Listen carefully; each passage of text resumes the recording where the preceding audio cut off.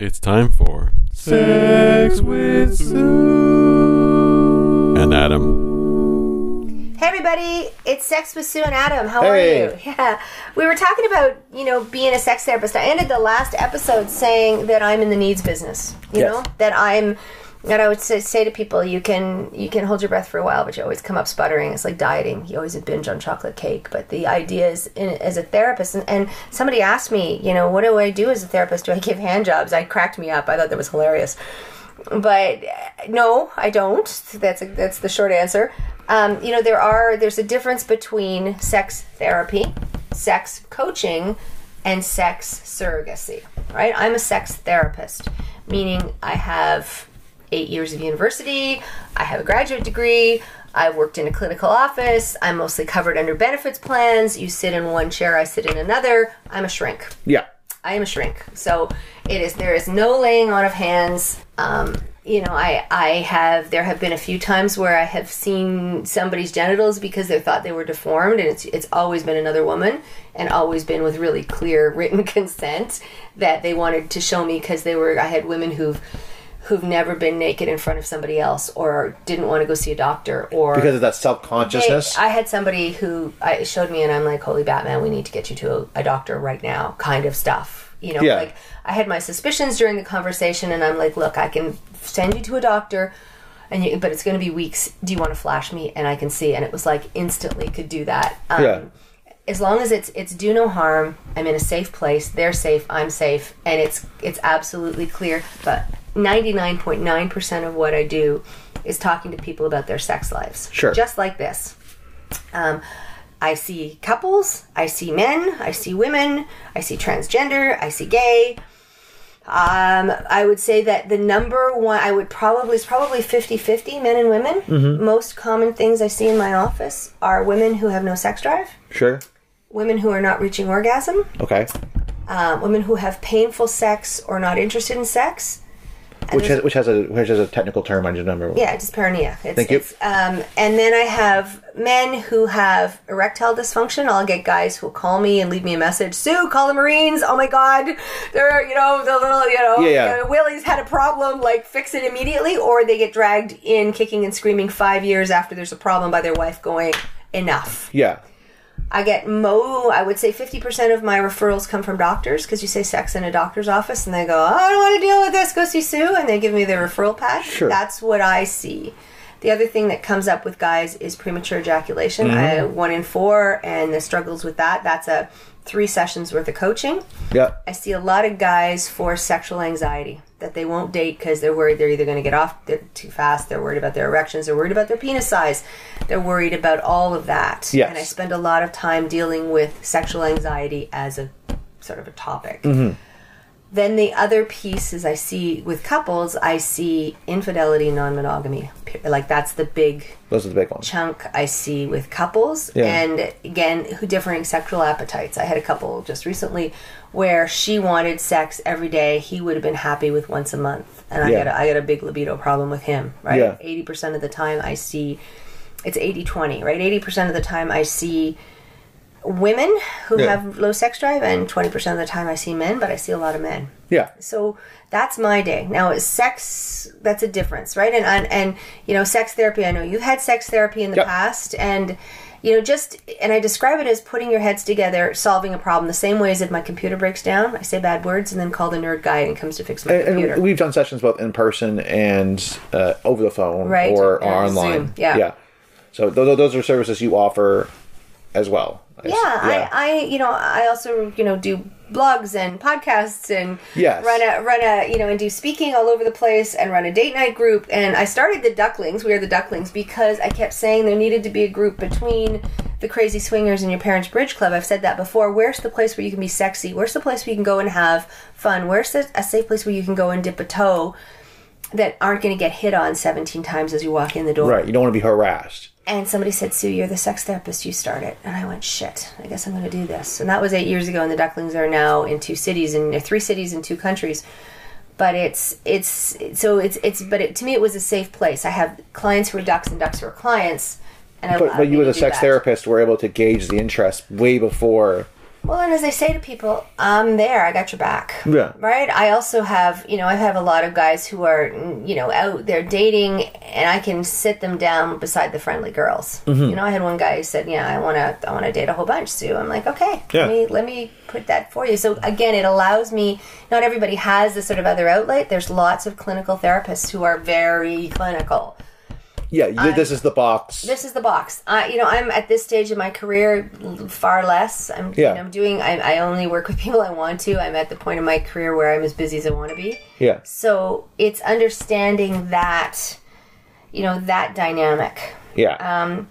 Now, a sex surrogate are not legal in Canada. They Okay. are people. There's a great movie with Holly Hunter where somebody was disabled and she actually set out the ground rules and had sex with him because he was actually in an iron lung, and so she actually had a sexual experience with somebody who was disabled, and Sure. she only was seeing them 3 times. That was her rule around that. It was in California where they're legal, and it's people helping people who have been traumatized Yeah. through sexual activity and or don't have any experience or And this is far more clinical than, for example, prostitution. oh yeah, they have very clear rules. Just to define They're those still separations. not allowed in Canada, Yeah. right? So if you said I need somebody to have sex with me, I'm saying okay, I guess I'm referring you to an escort. Yes. So it's there really aren't there are some people that that call themselves surrogates in Canada. It's a very dicey term because again it's about they're trying to say that we are doing therapy, but there's no training for sex surrogates. Sure. And again, if you've got you need to be very gentle. Yeah. And there's lots of what's called transference, which is when somebody falls in love with their therapist, and you have to be able to manage that, and that takes a certain level of experience and training. And it's not that I'm putting down sex surrogacy. I think there's lots of great sex workers. I'm just saying that be really clear about what you need. Yeah. Oftentimes people have no idea. And what they want is a gentle escort. I'm saying, is there an emotional aspect? Because I almost, and I don't mean to be disparaging towards the sex workers, but I almost picture prostitution as mostly physical. Now, there are people who have the girlfriend experience and so on and so forth. I know a lovely young lady who provides that service, right? I believe she goes to Montreal, and I don't think there's anything even sexual. I think she just kind of goes on dates and gives massages and so on and so forth. But sex surrogacy is a little bit more than... Yeah, it's seeing what that person needs, whether it's an emotional, whether they just need to be held, whether they need to just see a female body. They just need to say, here's my clitoris, here's my vulva, here's what my vagina looks like, here you can put a finger in and here's what it feels like, because they're so concerned about that. Right. I have people who are so worried their penis size is off that they want to be normalized.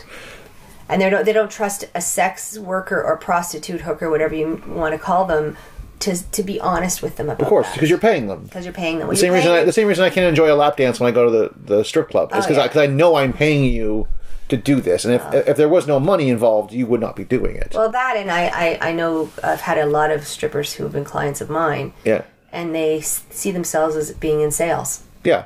They treat men as wallets. I don't think. It's not that I don't think highly of strippers. I think it's a very poor place for men to get their needs met. Yeah. And again, inherently expensive for minimal return, I would say. Mind you, if you're going out with a group of friends, then it's a whole other thing. Well, if it's a fun experience, great, as long as you know that you're going into it. Yeah. And their job is to sell you. Yes. And and you would be far better to go and get an escort and pay your $200 and know what you're getting out of it. And they can be very kind. You can spend the first half of that session talking to them about what you need. But sexual surrogacy is a little bit different. Sexual surrogacy is different. It's a therapist who are having sex with their clients. And again, it's not legal in Canada. So you have to go to New York State or go across the border to get a full-on sex surrogate. Is it legal in the States, or is it only legal in select states? It's only legal in select states. Okay. Now, a sex coach, some of them do more services than others. I know one who uses rubber gloves and will give hand jobs. But, and again, not covered by any insurance. Yeah. There's kind of a yardstick there. not able to, doesn't have the education. There's sometimes called a somatic sex worker. Yeah. And they've got some decent training, and they're about kindness and grace and trying to help people Sure. come to terms with their sexuality. Again, they're somewhere between a sex therapist on one end and a sex surrogate on the other, or an escort further down the spectrum. So if we're picturing like a binary line, or if we're picturing somewhere. a binary line, they're somewhere in there. And again, they can help. They can also help couples who are. I had a couple who couldn't put part A into slot B. They were both virgins when they got married. Yeah. They could not figure it out. Yeah.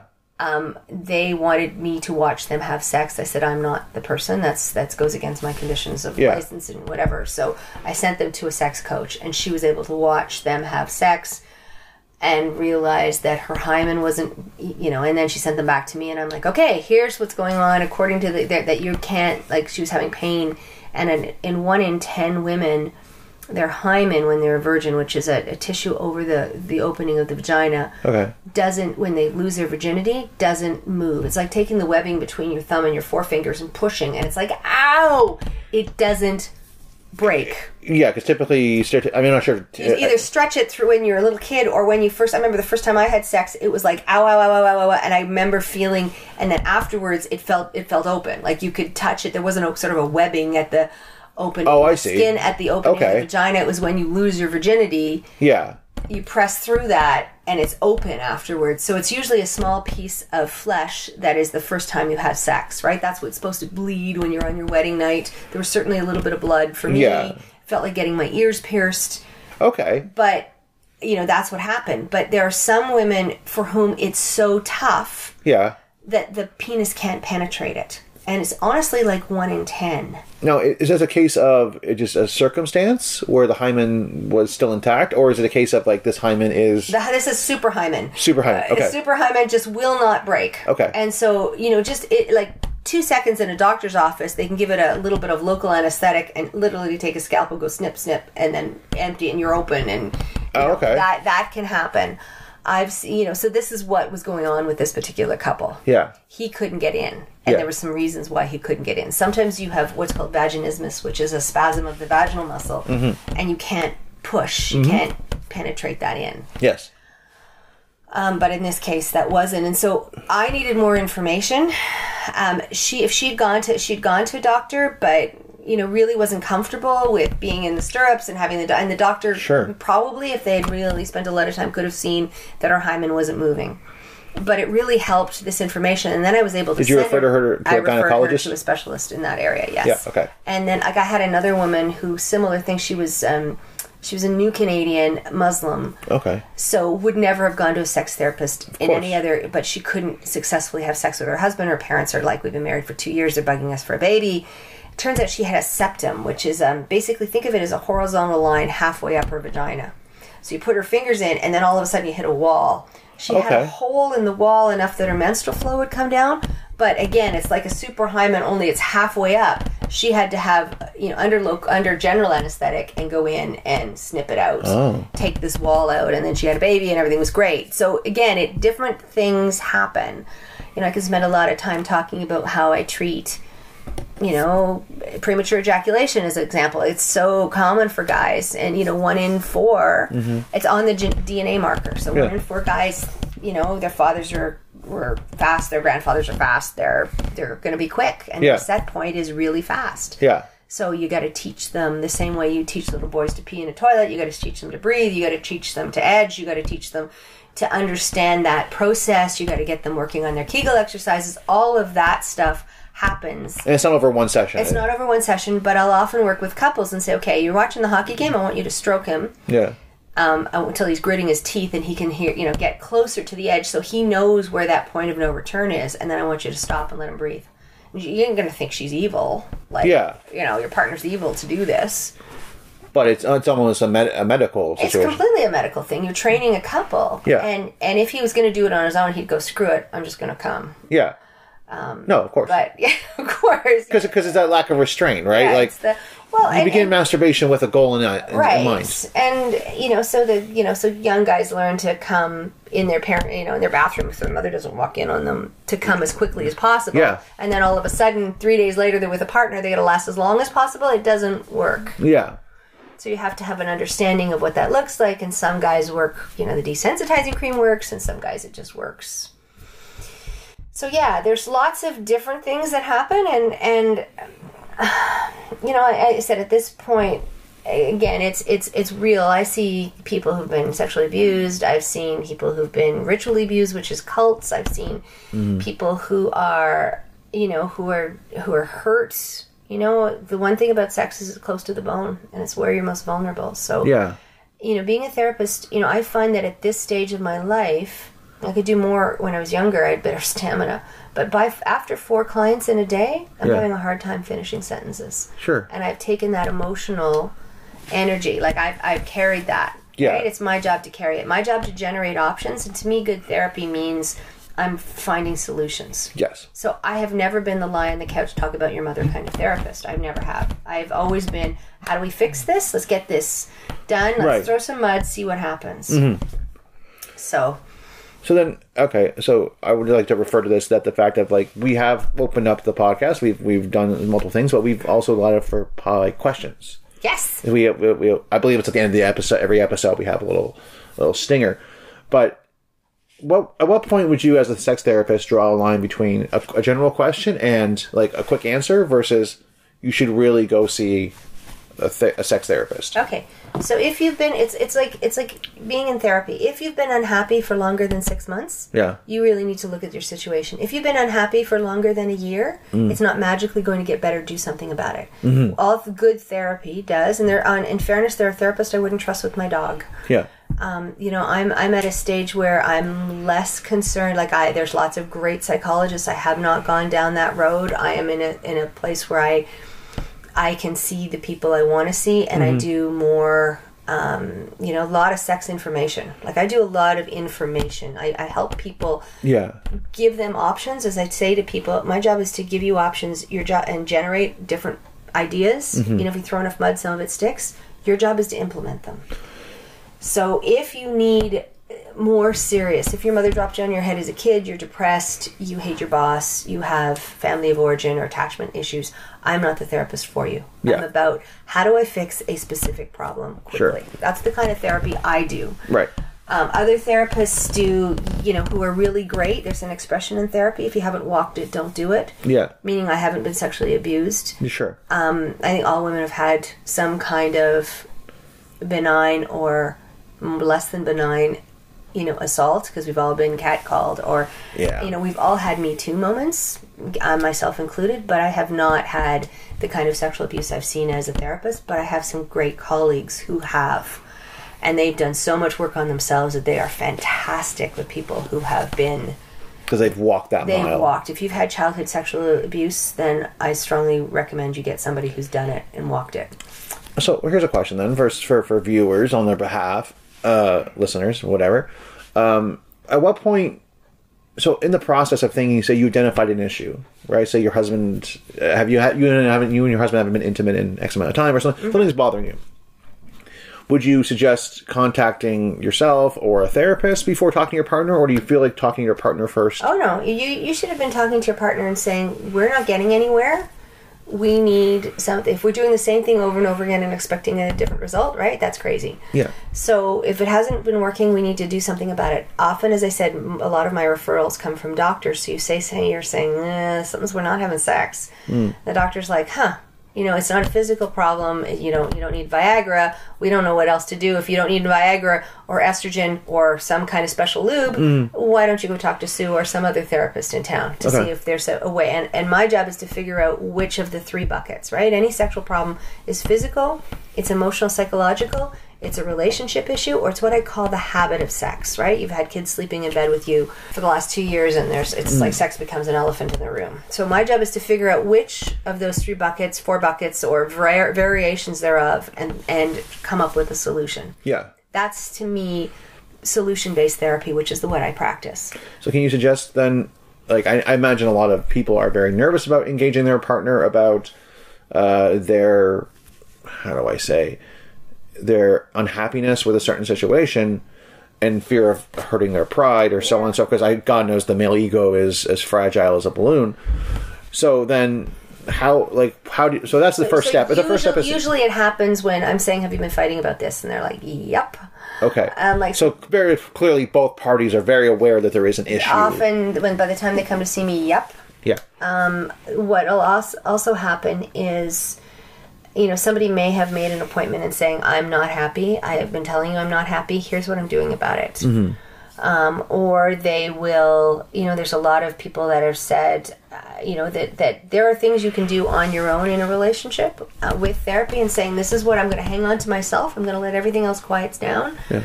And I'm going to hit the goal of for me, and you can either come along or not come along, but I am tired of being stuck. Because not all sexual therapy is couples. No, I have a lot of people. Look, I'm paid by the hour. Yeah. So if somebody wants to come in, I don't care if you're 3. I've had lots of sessions where I was the only therapist. I belonged to a big office for a while, and I was the only therapist that needed 4 or 5 extra chairs in my office at times, because I would have a throuple, or I would have a quad, or I would have a polycule with more than a number of people. And sure. I remember sitting, lots of times where I'd have 3 on the couch, and they'd all be holding hands. And I needed extra chairs in my office because I was the only one that did that. So it's saying that you can come however you come. I don't care. You can come dressed in any kind of outfit that you want. I actually, I draw the line at naked, because it's not very, you start to get into, it's not about it's about your sexuality, but it's not about my sexuality. Mm-hmm.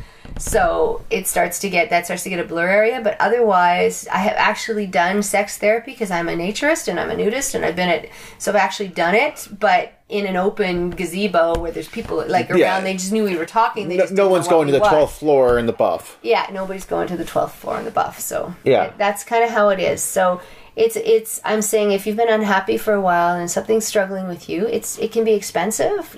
By the time you add HST, and I'm way cheaper than a lot of therapists. My rate's still almost $150 an hour. Yeah. So, but I have colleagues that are $300.